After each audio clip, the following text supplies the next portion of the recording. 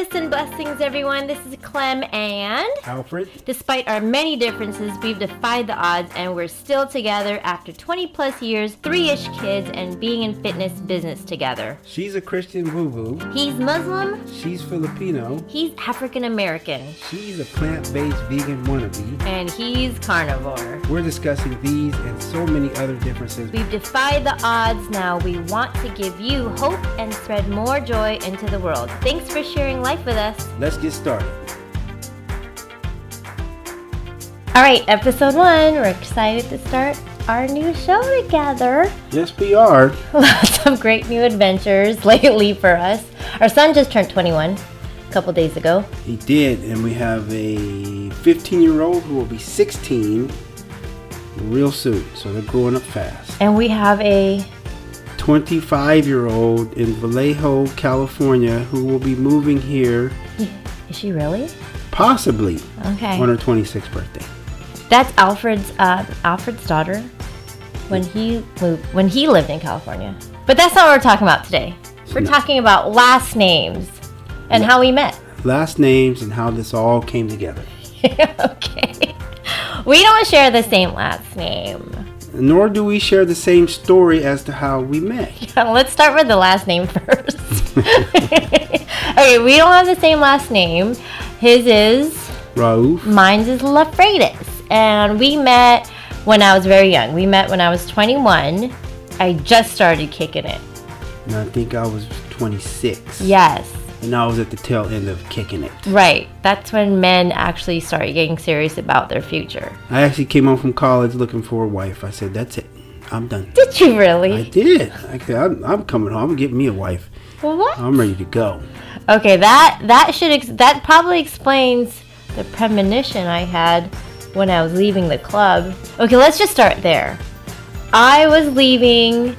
This is before we met. We met in the spring. I know it was spring because it was Easter. Our first date was on Easter, and we met like a week before Easter. Or we met a little bit right before Easter. But it wasn't the first time I saw him. I was leaving a reggae club in San Jose, California, downtown, called the Beehive. And the night that I went, there's lots of clubs. And I was leaving the Beehive to cross the street to the hip-hop club called Cactus Club. Cactus Club. And Alfred was leaving the Cactus Club to come across the street to go to the Beehive. Were you there with any friends? It had to be Jamal. Okay. So I was leaving the Beehive, and I believe I was with LaToya, because I was kicking it with LaToya at that time. And then we were going across the street to go to the club, and about 6 to 8 feet away from me, we intersected, but at a distance. Like, we crossed the street, and I looked, it was on this side, on my left shoulder. I looked to my left, and Alfred's passing me. He was wearing a black leather vest. Did you think you were a cowboy back then? Did you think you were a cowboy? You weren't shirtless. You had a black leather vest, and I think some jeans, and I believe it was a mustard yellow button-up shirt. That was me. That's the only reason why I believed her when she said the story, because I actually wore that outfit a few times. Yeah. It was not a cute outfit. So I was crossing the street. It caught your eye. But that wasn't what caught my eye. I don't know what caught my eye. So I was crossing the street. He was crossing the street, same exact time. I looked over my left shoulder, and a voice said that I was marrying him, which I thought was very strange because we hadn't even met yet, and I was kind of dating 2 other people. Or not really dating, just interviewing possibilities with 2 other people. And I was merely running across the street to the Beehive to see what was cracking. You were going across the street. So we didn't actually meet till the spring after. It was around March, and we met. This is my story. Well, okay, you tell your story. Well, my story is I was at work at 24 Hour Fitness on Parkmore, and I saw Clemence doing her calves, had her shoulders in the machine Calf doing raise the calf machine. raises, and I go to my friend Jamal was there, and I said, "Hey Jamal, that girl over there is pretty. She's cute." And he said, he says, "Don't even bother. She's weird." And I looked at him. I said, "Jamal, you just ain't had no game." So I walked over there and Not weird. talked to her a little bit.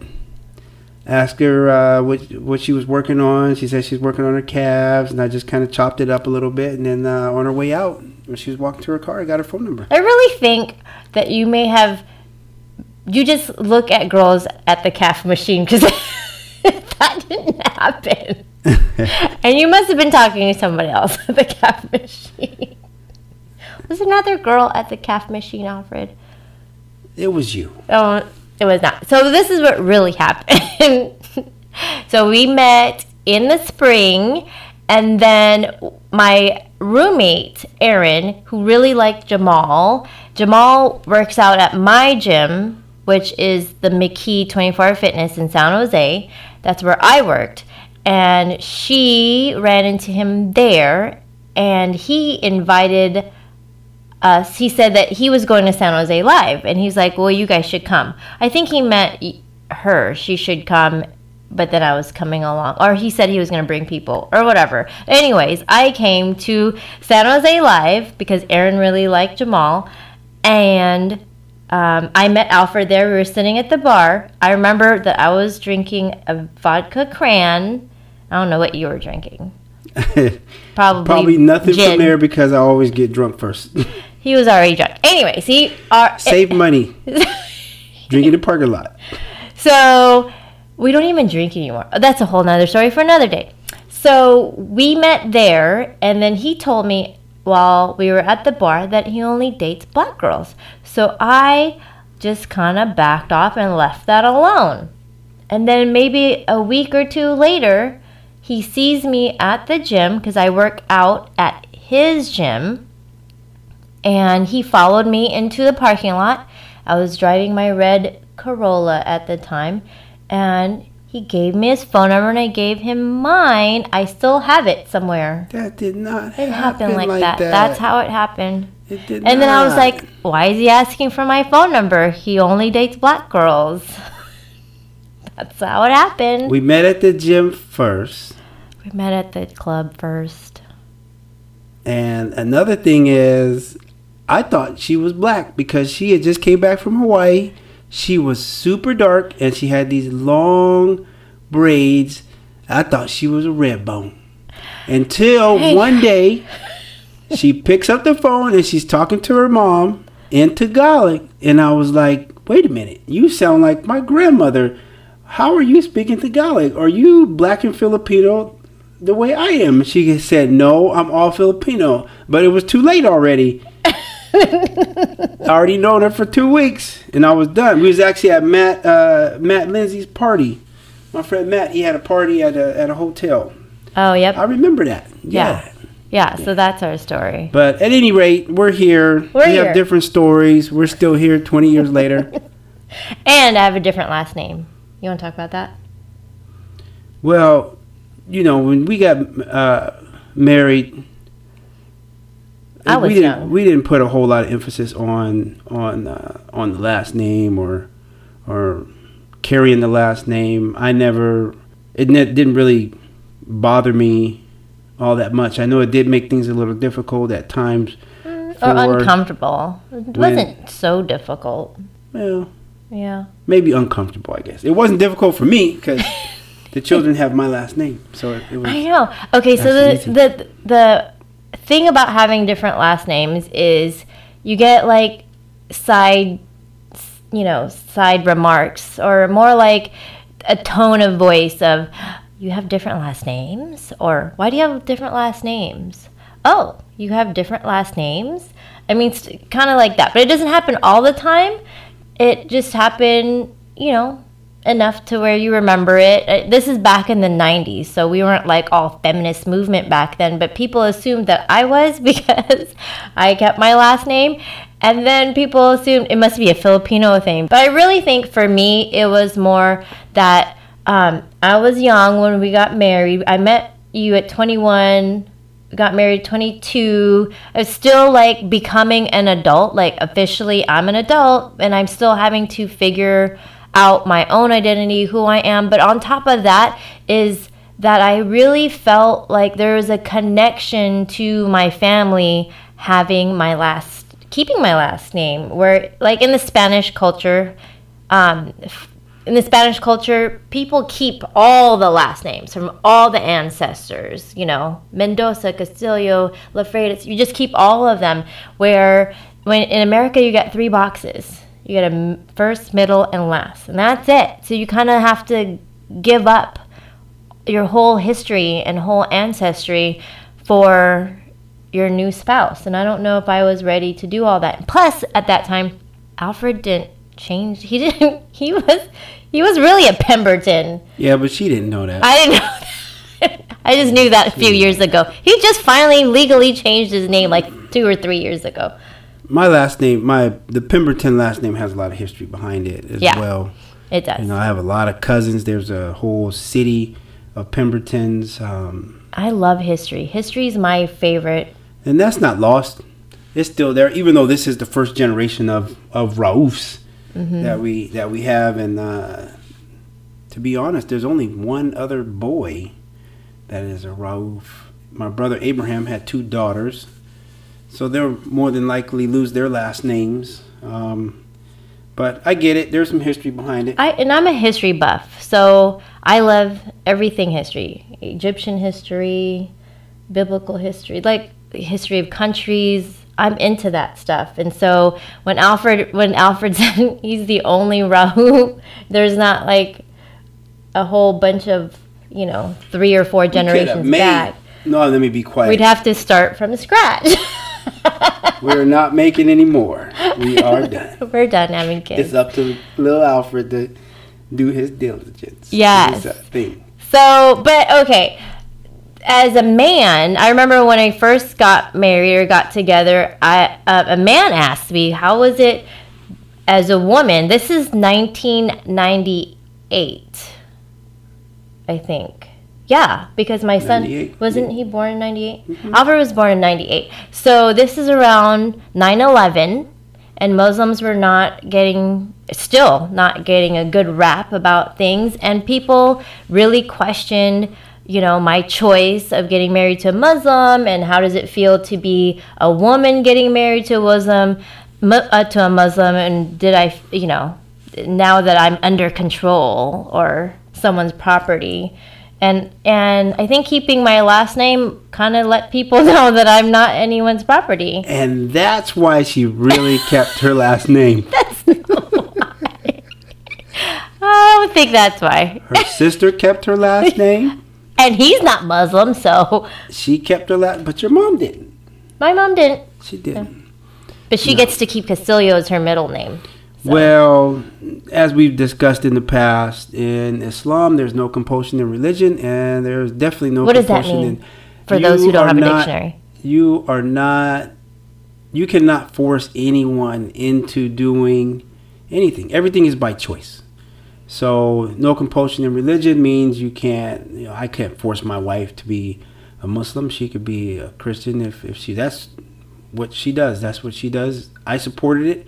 I went to church with her. For I years. saw, and believe it or not, I saw a lot of brothers in there that I see on Friday in the mosque that were also married to Christian women or were, So we can't force our wives to do anything. We really can't force them to take our last name. If they want to, they can. That is their choice, and that's how we left it. It really wasn't a big discussion. No, we didn't. I don't even know if I even asked her to take my last name. You did not. I just assumed since you didn't ask, I didn't have to. Yeah, it's not. That's not a big. We have bigger challenges. We have lots of bigger challenges. What last name to take? Like, am I going to give up my bank account? We're going to have a joint bank account. Like, I need to keep my money in my account. And you keep your money in your account. Nope. That works for Abraham, but that doesn't work for us. No, it doesn't. By the way, Abraham's my brother. So, but there are men who would even if you're not Muslim, there are non-Muslim men who have an issue with women who don't take their last name, even have issues if their wives cut their hair. I hear that a lot. Oh, I can't cut my hair. My husband won't let me. And I'm like, huh? It's their choice. Yeah. It's also their choice to be married to that man who won't let them cut their hair. But I just want to show you it's real simple out there. Happy wife, happy life. You want to keep your last name, keep your last name. I just want to watch the game. And it's not the football game. It's the Game of Thrones. But it's really nice that we're shedding some light on what doesn't get discussed a lot is in Islam. And I don't even think it's just like we would assume, because Iraq does it, or Iran, or just these different cultures in other countries, this is the norm. But we're not going by culture, because you're not a Middle Eastern, so you're not going by any cultural norm. Right. You're just reading it out of your Quran. Yeah. Nowhere in the Quran does it say, that I've read, that it says that a woman has to take the husband's last name when they get married. And I could pull out a number of times where it says there's no compulsion in religion, and I just take that across the board. You just do not force people to do anything that they don't want to do. It's all free will. We are human beings who have free will to do that which we want. We cannot force anyone to do anything, and if you do, you're probably not going to get the result that you think that you're getting by forcing the hand. So let them live the life they want to live. Yeah. And recently we attended a panel of Muslim women at the Redmond Mosque, and one of them was saying how the Islamic religion or faith is very feminist. It's a feminist religion, meaning there's so much favor towards the women. Like, we have more freedoms than the rest of the media portrays, where it comes to money, when it comes to how she dresses and how she lives, what religion she chooses. There's a lot more freedom than what media seems to tell us about how women are to be. Don't you think? It's not think. I know. There's definitely women in the Quran. There's more written in regards to women's rights versus men's rights. Women, they have a lot of rights that most people don't know about, because I don't know if they're just afraid to read the book or they don't read the book, but it's there and it's clear. They have their free will to do as they wish. Khadijah, the Prophet sallallahu alaihi wasallam, his wife, she was an entrepreneur. She had her own business, so it's not like a woman can't work. I don't know where they get this thing where some of these guys don't let their women drive. They won't let them read. They won't let them leave the house.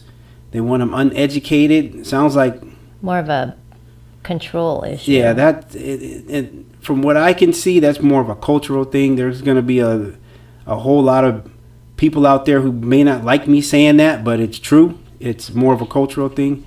Nowhere in the Quran does it say that thou wife shall not read nor leave the house at any time unless the husband says so. It doesn't say that in there. Yeah. Nowhere in there. That's more of a cultural thing. So what we were able to do is because most people, a lot of our friends actually had written us off. Your marriage won't last. You're unequally yoked, which is why we named this podcast Clem and Alfred Unequally Yoked. I don't know how many times we heard that. Yes. And, most of those people are either divorced, some of them unhappy. Hey, but we were unhappy for a long time too, or I was. Well, life isn't all about bells and whistles, but, we made it, and now it's sweeter and better than ever. We're making it. Yeah. We're making it. We're putting in the work. And making it happen, but we don't have those cultural things, cultural barriers in the way. We both love God. Yeah, that's the common denominator. A Muslim man can marry a non-Muslim woman. There's no problem with that. We cannot force them to become a Muslim. even though there may be some out there who have tried, you can't put that on the faith. That's on the person. And we'll discuss that more on another episode. Our two different faiths. Yeah. Yes, we will. But today we discussed different last names and our different views of how we met. I designed Manifest Miracle cards, and it was mostly to help people have hope and start thinking at a higher vibration of positive view of your future. And this card today says, I know there are unseen forces working behind the scenes on my behalf. And I really believe that being married to Alfred was orchestrated, like divinely orchestrated. And all those times that I wanted to give up on our marriage and call it quits, I just think back of when we first not met, but when I first had a premonition of us being married, and it always brings me back to that. There are unseen forces working behind the scenes on my behalf. So if you ever feel lost or give up hope, or you think things aren't working because it doesn't look right, just remember there's unseen forces working behind the scenes on your behalf. And if you really, really, truly want something and you continually work for it, I know you hear this all the time. Never give up. Never give up. Don't quit. You just don't know. If you keep fighting for it, you will get it. I see it as a test. You know, there's going to be peaks and valleys, but at the end of the day, testing me this whole time. It's been testing you, girl. It's been testing me. There'll be peaks and valleys, but in the end, you should see that you're continually improving. And it might be a slow process, but patience is a virtue. Yeah. All right, that's episode 1. That's it. Thanks for joining us. Follow us on Facebook, Clem and Alfred. Is that the Game of Thrones? Oh my gosh. Final season starts tonight. Instagram, Clem and Alfred, Unequally Yoked. That's our podcast. Thanks for coming along. I just have to say that I'm very proud of you both for doing these podcasts. I'm enjoying them very much. Truly yours, Tammy Jackson Matthews. Love you both.